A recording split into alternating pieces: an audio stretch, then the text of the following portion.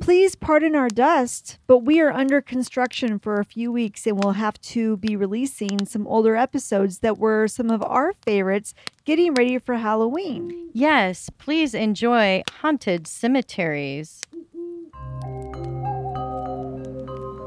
Come gather round the campfire and hear our ghostly tales of chilling terrors, darkest woes, and anything that goes bump in the night. So cuddle up with your best friend or dare it alone. The darkness is closing in and spirits are calling your name. This is Fireside Phantoms.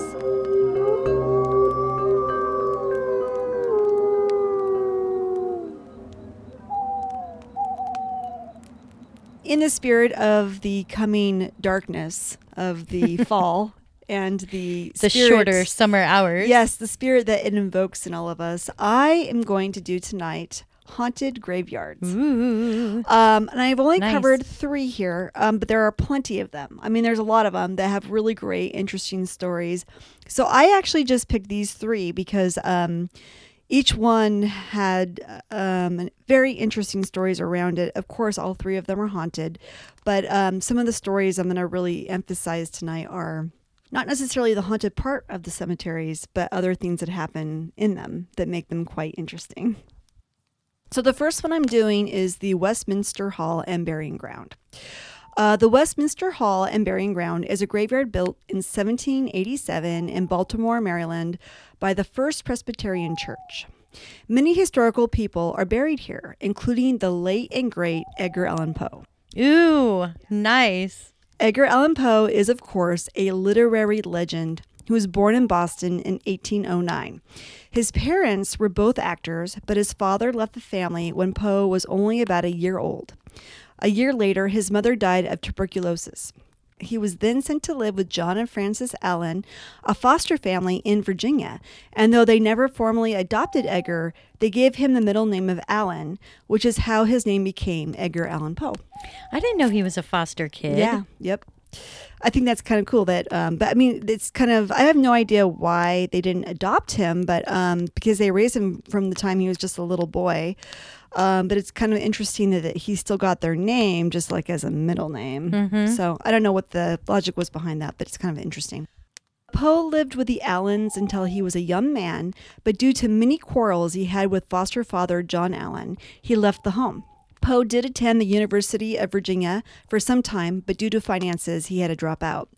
In 1827, Poe moved to Boston and worked as a newspaper writer. He then entered into the U.S. Army, again for financial reasons. At this point, he started to publish his literature, but he continued to struggle with finances and gambling debts and continued to fight with John Allen over money. He ultimately ended his relationship with Allen and moved on with his life. Poe even attended West Point for a brief time, and some of his fellow cadets chipped in money to help get a book of his poems published. Popular. So I guess he had a lot of friends. He had rich friends. He had friends who were willing to help him get a book of poems published. And you know what? And that's a big feat because back then they didn't have GoFundMe pages. No, and it's poetry. It's like, who fucking cares? Back then, I think people cared a lot about poetry. You think it was more like popular culture back in those days? Yeah, nowadays people are like, oh, poet. Oh, Lenore. Oh, okay. Lenore. Nevermore. Okay. Poe eventually pursued his writing full time and became one of the first American writers to make a living solely by writing. He took on various editing jobs and published a number of famous works such as the incredible poem The Raven and his terrifying short stories The Telltale Heart and The Fall of the House of Usher. Have you read those? I believe I have read all of them. Yes. Yeah, they're very so spooky. They're so good. He is such an incredible, he's like someone before his time in a way, because his influence over writers all over the world and the things that he came up with are just, and the beauty of his writing. The Raven is so amazing to listen to.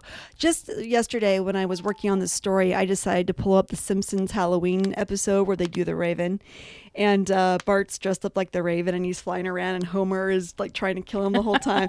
I mean, it's just lyrical. It's so beautiful to listen to that poem.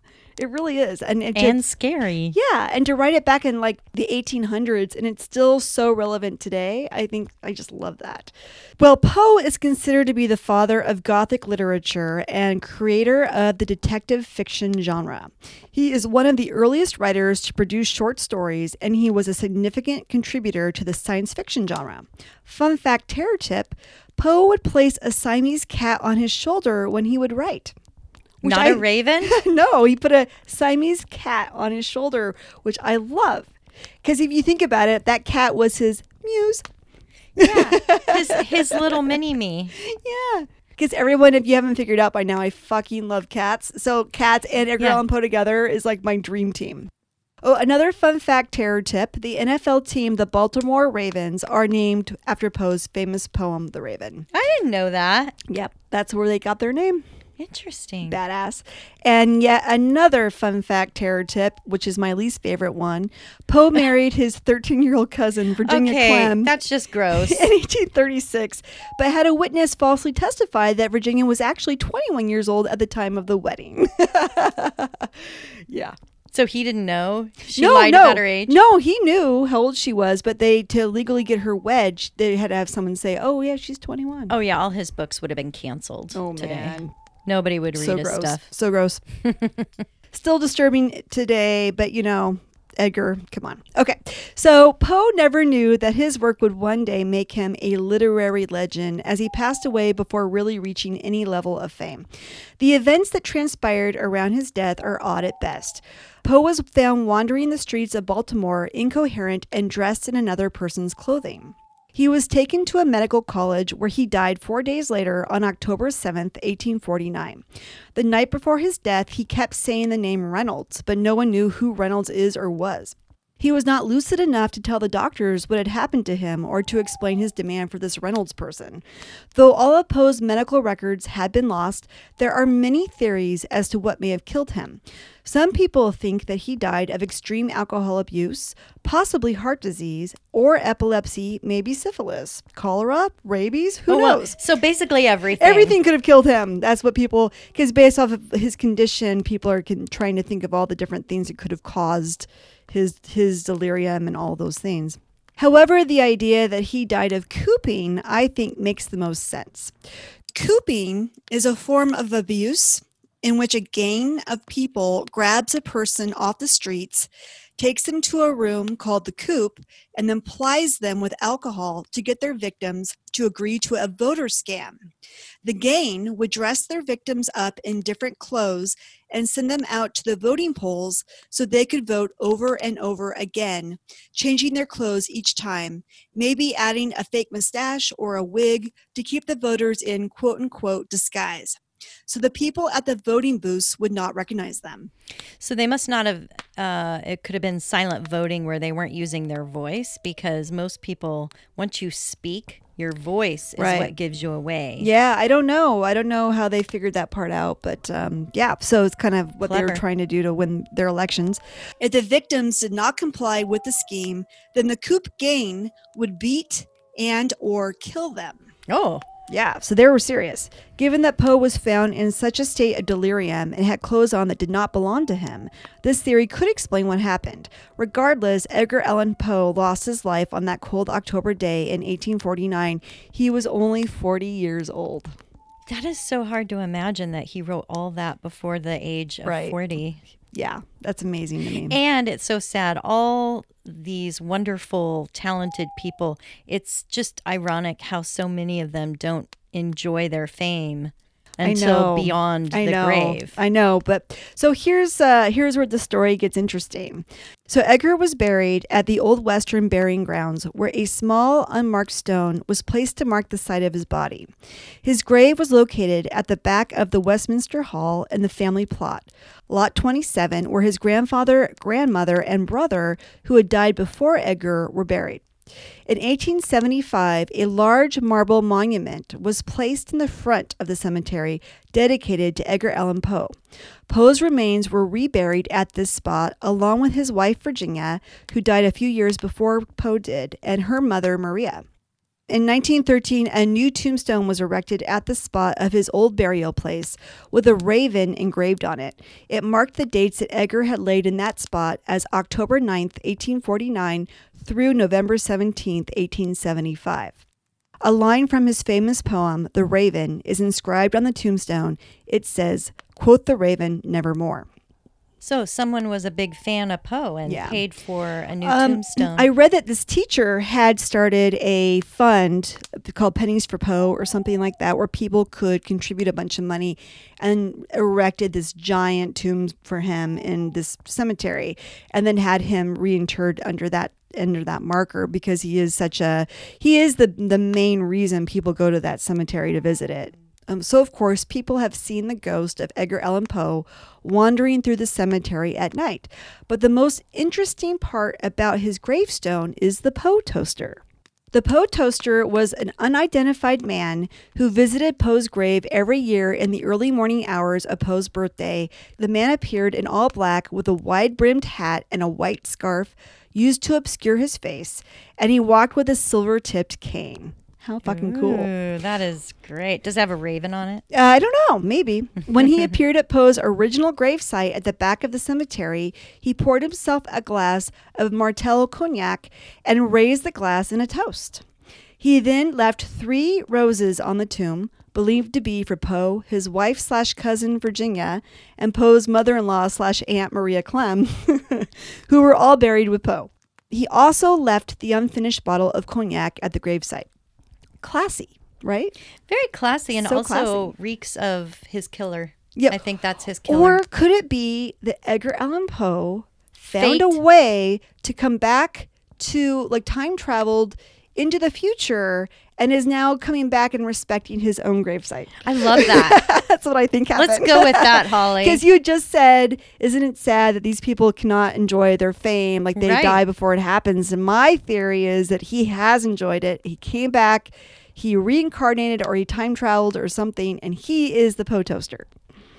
Yeah. Yeah. I like it. I like it too. Because I could imagine him saying, and now that I'm a time traveler, I'm going to dress a lot better and have a cane and enjoy my wealth. And Well, he was an author known to give a lot. He did help shape the science fiction genre quite a bit. So why not? Like, he was into all this type of thing. So yeah, why not? Could be Edgar Allan Poe. Could be. So then the Poe toaster would then disappear into the night after his toast.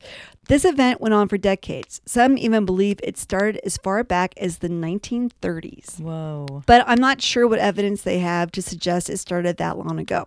They can prove, however, that it was happening as late as the 1950s, as there was a story published in the Baltimore Evening Sun about the Poe toaster even back then. The Poe toaster was very successful at staying anonymous. However, he attracted a great deal of attention from the public. People started to gather at the cemetery on the evening of January 19th, waiting for the Poe toaster to appear. Kind of like It's the Great Pumpkin, Charlie Brown, you know? Yeah. They're waiting to see him arise from the pumpkin patch and bring presents to all the boys and girls. In 1990, Life magazine was able to capture the only known photo of the Poe toaster. Wow. I mean, it stays just as mysterious as he would normally be. Like, it's the best photo you can take because it still shrouds his identity, but it captures the mystery of the moment. Mm-hmm. But it's still respectful to the fact that no one can tell who that is really, right? That's awesome. Isn't that cool? Mm-hmm. It's a great photo. In 2006, the crowd that gathered at the cemetery nearly managed to stop the Poe toaster, but he was able to leave without incident. In 2008, upwards of 150 people gathered at the cemetery in hopes of spotting the Poe toaster. Yeah, I would do that because it's probably one of the most interesting things to do. Right. You know, hey, let's go find the Poe toaster. So in 2010, the appearances of the Poe toaster stopped altogether, ending a 60 to 75 year tradition, depending on when you think it started. So that's a long time to keep that thing going. It is believed the original Poe toaster died in 1998, and his son carried on the tradition until 2009, which was the 200th year anniversary of Poe's birth. Okay, so then that makes sense why he looks eternally like a younger man. Yeah, it could be that was what was going on, even though that photo was taken in 1990, but I'm not sure. It's hard to tell the age of the person too in that photo. It's black and white, so it's hard to say. This passing of this tradition from father to son was determined by some handwritten notes that the toaster had left at Poe's grave over the years. Several of the cognac bottles that were left from the original Poe toaster are kept at the Edgar Allan Poe House and Museum in Baltimore. In 2016, the Maryland Historical Society decided to bring the tradition back by selecting a new Poe toaster. According to their website, and this is a direct quote, in November, an audience of more than 100 witnessed performances from finalists at the Maryland Historical Society in Baltimore and selected the new Poe toaster through a secret ballot. Applications were submitted from artists from around the country. Each of the finalists performed their tributes to Poe anonymously. Their true identity, like the original Poe toaster, remains a mystery. So I don't know how to interpret that, because they're saying that people witnessed the Poe toasting and they selected a new Poe toaster. Does that mean people went to the graveyard and auditioned to be the Poe toaster by doing some kind of like reverence like thing for Poe? That's what it sounds like, right? Yeah. Isn't that kind of weird? It's very weird. It's very because weird. To me, that would lose its significance if it's all faked. I know. And it's just acted out. And you've been selected by a group of random people to continue this. To me, it's like there's no connection other than you just wanted to be a wannabe Poe imposter. Yeah. And then they will like have events where you can come see the new mysterious Poe toaster do their tribute. Like, it's just kind of, I don't know. It's a little weird. Very touristy. Very touristy. But anyway, that is the story of the Poe toaster and Edgar Allan Poe as well. And also the story that I think is most interesting of the Westminster Hall and Burying Ground in Baltimore, Maryland.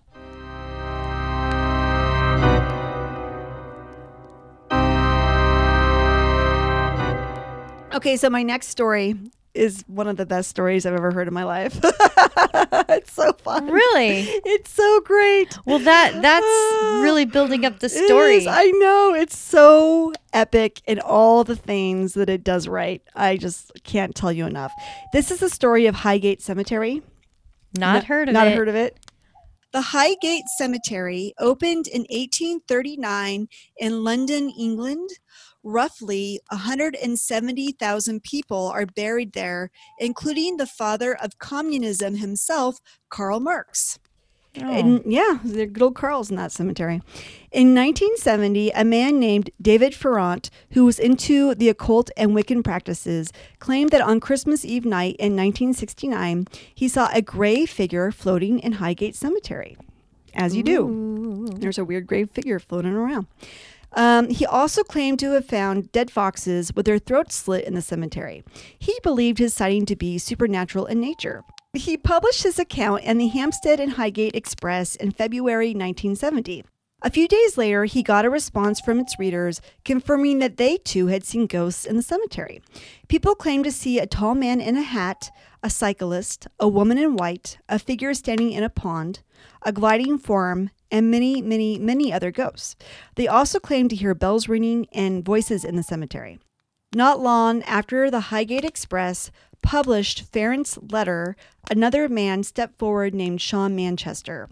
Manchester is an author and self-proclaimed exorcist. He stated that the figure in the cemetery that Farrant had spotted was indeed a king vampire. He said that this vampire had been a black magician who practiced the dark arts in the home of Dracula himself. The vampire was believed to be over 7 feet tall and floated above the ground. The vampire had come to England in a coffin in the 18th century and was buried at the Highgate Cemetery. But when local satanic cults used the cemetery for their evil ceremonies, as evidenced by the dead foxes and cats that were found, they awoke the vampire from his sleep, and now he wanders the graveyard at night. What a tall tale that is, Holly. Oh, it gets so much better, Carol. So I've never heard of floating Draculas that are 7 feet tall. 7 feet tall, gray vampire. I think at one point I read that he had glowing red eyes, floats over the Highgate Cemetery. This is a big deal. This is not okay. And since when did devil worshippers have a thing for foxes? Well, animal sacrifice. Oh, so okay. So whatever animals they can find. Yeah, there was drained of blood, stuff like that. On Friday the 13th of 1970, ITV broadcast a special on the Highgate vampire that included interviews with Manchester, Farrant, and other witnesses. Manchester declared that he would be the one to kill the vampire and would start hunting him that very night. Farrant scoffed and suggested that this wasn't even a vampire at all, but just a common garden ghost. Like, yeah, how can you even kill a ghost? A ghost is already dead. Right. So they can't even agree. They can't agree on what it is that's haunting the cemetery, but something is there. And one of them is like, that's a vampire. And the other guy's like, no, it's a common garden ghost, you asshole. And vampires, everybody knows, they don't need to float because they can turn into bats. Well, and bats fly. Maybe he was a vampire that was now a ghost. Have you thought about that? That's right. Maybe he was killed in his vampire form before he could change into a bat. That might be true, but as you'll see, he could do all sorts of things. Oh, of course he could. Oh, there's more. This story just keeps getting better all the time. So hence began the Great Vampire Panic of the 1970s. 2 hours after the ITV Highgate vampire story aired, large groups of people started swarming Highgate Cemetery armed with crucifixes, stakes, garlic, and anything else that could protect them from the evil king vampire. They climbed over the lock gates and walls of Highgate, all in the name of vampire hunting. Police tried to stop them, but to no avail. They opened graves and spiked and beheaded the corpses inside. Wow, that was some persuasive television program. Right. Despite their best and most gruesome efforts, however, these amateur vampire hunters were unsuccessful in finding and killing the vampire king. Yeah, Van Helsing wasn't among them, so... I guess not.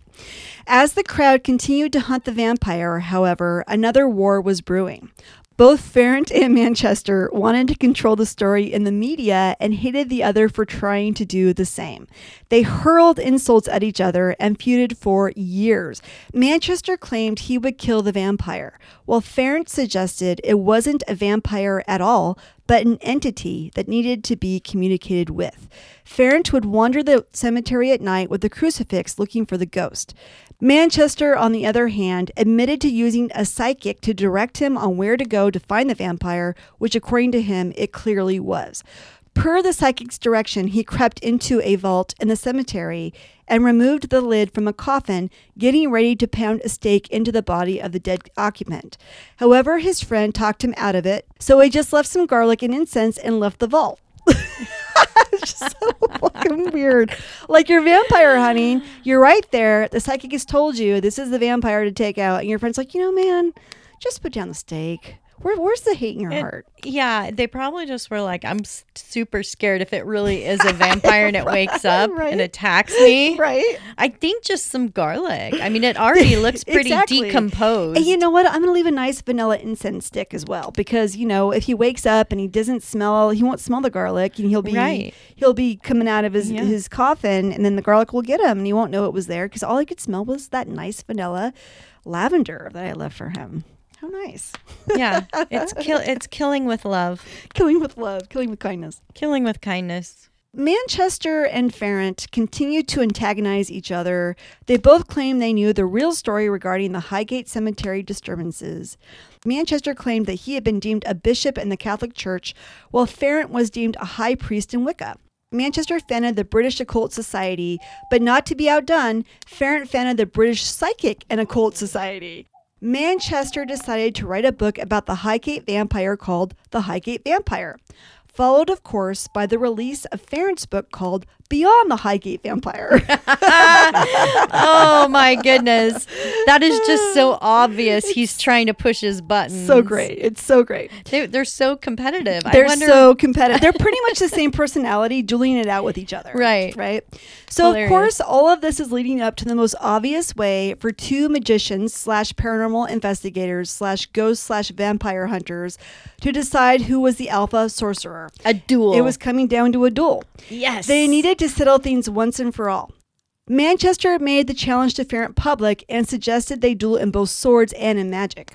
Ooh, I love it. It's like this is like the Wizarding World. Yes, this is the 1970s, mind you. This was not that long ago. Yeah, I'm loving this story, Holly. It's so You're great. right. It's very good. It's so great.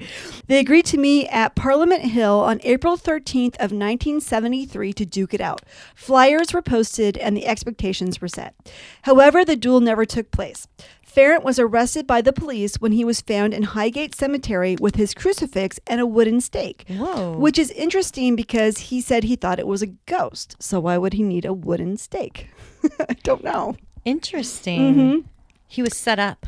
Maybe. He was accused of damaging memorials and interfering with the dead, claims he suggested were not his fault, but had been done by the satanic cults in the area.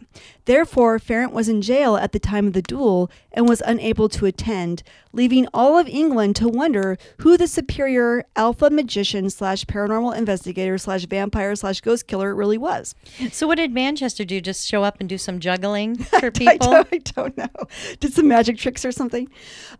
For years, Manchester and Farrant continued to hate on each other. Manchester wrote several blogs about Farrant's narcissistic personality disorder and likened him to the devil. Oh. It kind of makes you think of the war between Joe Exotic and Carol Baskin and the Tiger King, which I know you still haven't watched. How do you know that, Holly? I might because have watched the monkey it. sex you're Right, afraid to see. I never saw it. Plus, Plus, I don't want anybody who's being accused of murder to have my name because, because she might come for you with her tigers. I just don't want to be sad that I'm named Carol after duh. Yes, figure you're right. Carol who's a and Carol. psycho. You're right. So I'm just not going to watch it. Yeah, okay. Manchester and Farrant hated each other all the way up to Farrant's death in 2019. That was a 50-year feud they had. That's a little crazy. I mean, Right? What's really going on there? I don't know, but something. But do you want to know what happened to the king vampire? I thought the king vampire was just, cozying up with some incense and some garlic. No. Manchester says not to worry. In his book, The Highgate Vampire, he says he tracked that vampire down to its lair where it shapeshifted into a giant spider. Oh. He then bravely pounded a stake through its heart and set it ablaze with gasoline and a match. Threat neutralized. So he stabbed the giant spider with a stake? Yeah. After the vampire shape-shifted into a giant spider, okay. Lucky for us, Manchester managed to stake it and kill it. Manchester is batshit crazy. As they both are. But Farrant has been very clear he does not believe in vampires. He believes it was a ghost. I tend to probably lean towards Farrant. Yeah. Because if it floats and it's elusive and that sounds like ghosts to me. 7 feet tall. But how do you explain the blood-drained foxes and cats in the cemetery that were found? That's a group of people that are just doing nefarious things. Or is it a vampire eating his prey? Uh-huh. So many questions, Carol. So obviously this story needs to be a movie, but there is a movie that was already made about it called Dracula AD. It came out in 1972. I haven't seen it yet, but I'm dying to. It's definitely a movie that I want them to either remake that movie or make a new one based off of the story, because how much fun would that be? That would be great. It'd be a comedy Halloween movie. If you're listening in Los Angeles and you're in the film industry, please look this up, write up a script and get it made, because, oh my God, you'll have so many people going to see this movie. Absolutely. So on the paranormal side of the story, however, there are also reports of ghosts that actually do haunt the cemetery. It is said that an old mad woman wanders around the tombstones looking for her children that it is said she is murdered. There are screams of a banshee that can be heard screaming in the cemetery, as well as ghosts with glowing red eyes. So it is still haunted, even though no one actually ever found... Well, no, I'm sorry. Manchester did find the vampire and took care of it, but you know what I mean.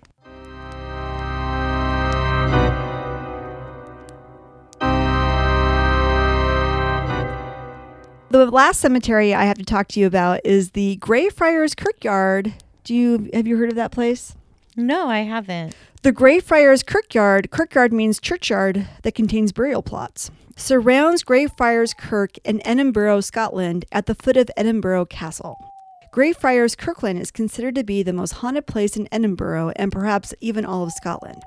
The most wicked of all the ghosts is an attorney named Sir George Mackenzie, who in life was known as Bloody Mackenzie. And it's an attorney? Yeah. Such a slam. Right? In the 1600s, a covenant was signed that Scotland should have a national religion. When Charles II took over as king, he decided it was time to make this true.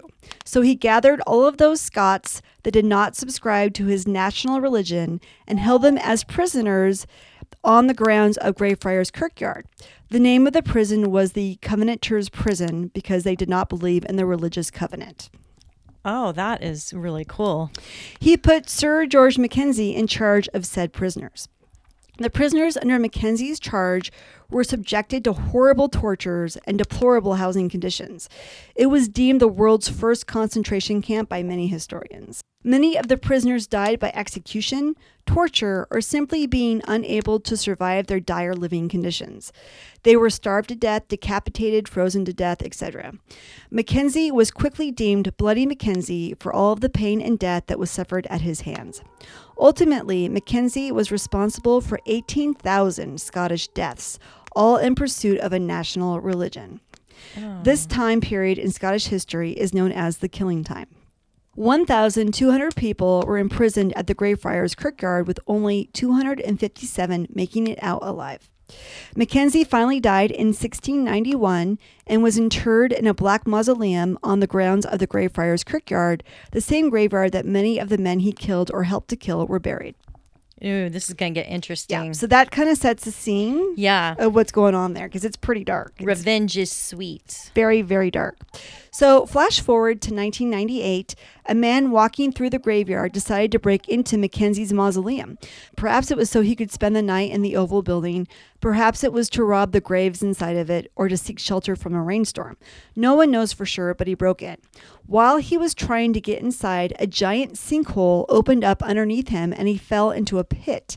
Inside the pit were hundreds of bodies of plague victims that had just been dumped and not buried properly hundreds of years before. That is so awful. How fucked up is that? Yeah, nice.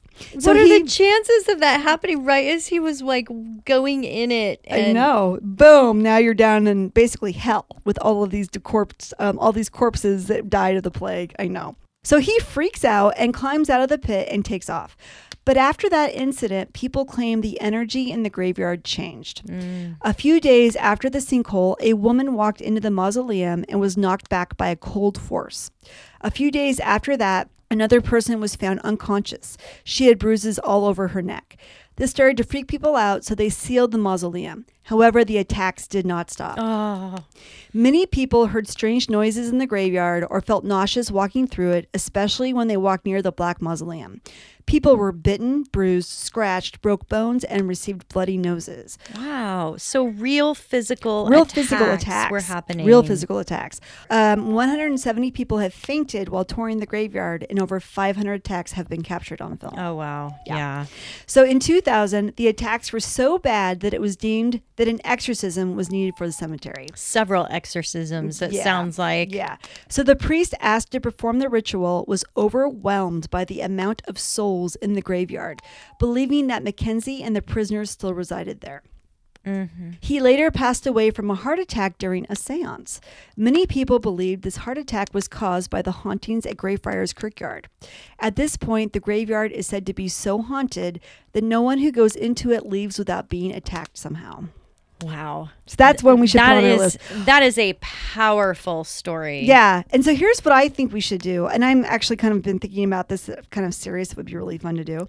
I would love to go to England and Scotland. And we can find the Screaming Skulls. Mm-hmm. We can go to Highgate Cemetery. Yeah. We can go check out Glamis Castle. Right. And that's in Scotland. Right. And then we can go check out the Greyfriars Kirkyard.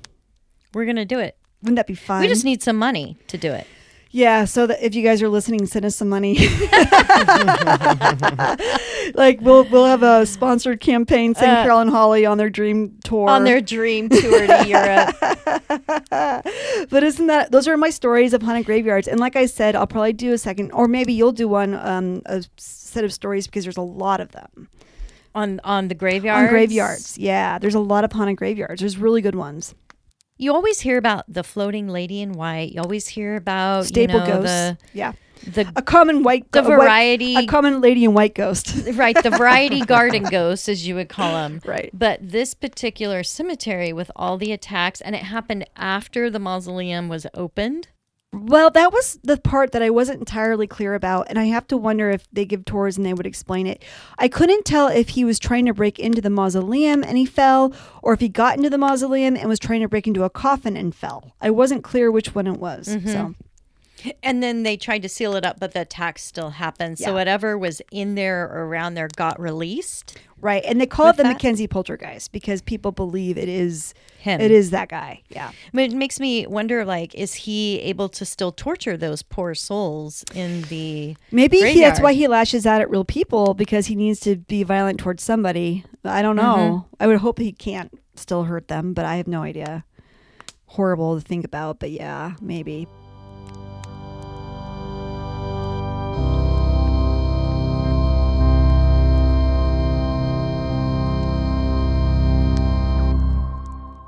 There came a tapping as of someone gently rapping, tapping, rapping at my chamber door. 'Tis some visitor, I muttered, tapping at my chamber door. Only this and nothing more. Nevermore. Ah, distinctly I remember it was in the bleak of December, and each separate dying ember wrought its ghost upon the floor. Eagerly I wished the morrow, vainly I had sought to borrow from my books surcease of sorrow, sorrow for the lost Lenore. For the rare and radiant maiden whom the angels named Lenore, nameless here forevermore. And the silken, sad, uncertain rustling of each purple curtain thrilled me, filled me with fantastic terrors I never felt before, so that now, to still the beating of my heart, I stood repeating, 'tis some visitor entreating entrance at my chamber door. Some late visitor entreating entrance at my chamber door. That is it, and nothing more. Nothing more. But presently my soul grew stronger, hesitating then no longer. Sir, said I, or madam, truly your forgiveness I implore. But the fact is I was napping, and so gently you came rapping, and so faintly you came tapping, tapping at my chamber door, that I scarce was sure I heard you. Here I opened wide the door. Darkness there, and nothing more. As the flames die down, do remain undaunted. Though all hitchhikers are ghosts, and all dolls are definitely haunted. Hey guys, be sure to follow us on Instagram. Our handle is @FiresidePhantoms. If you have a spooky story you would like to share with us, send it to firesidephantoms@gmail.com, and you may hear it on a future episode.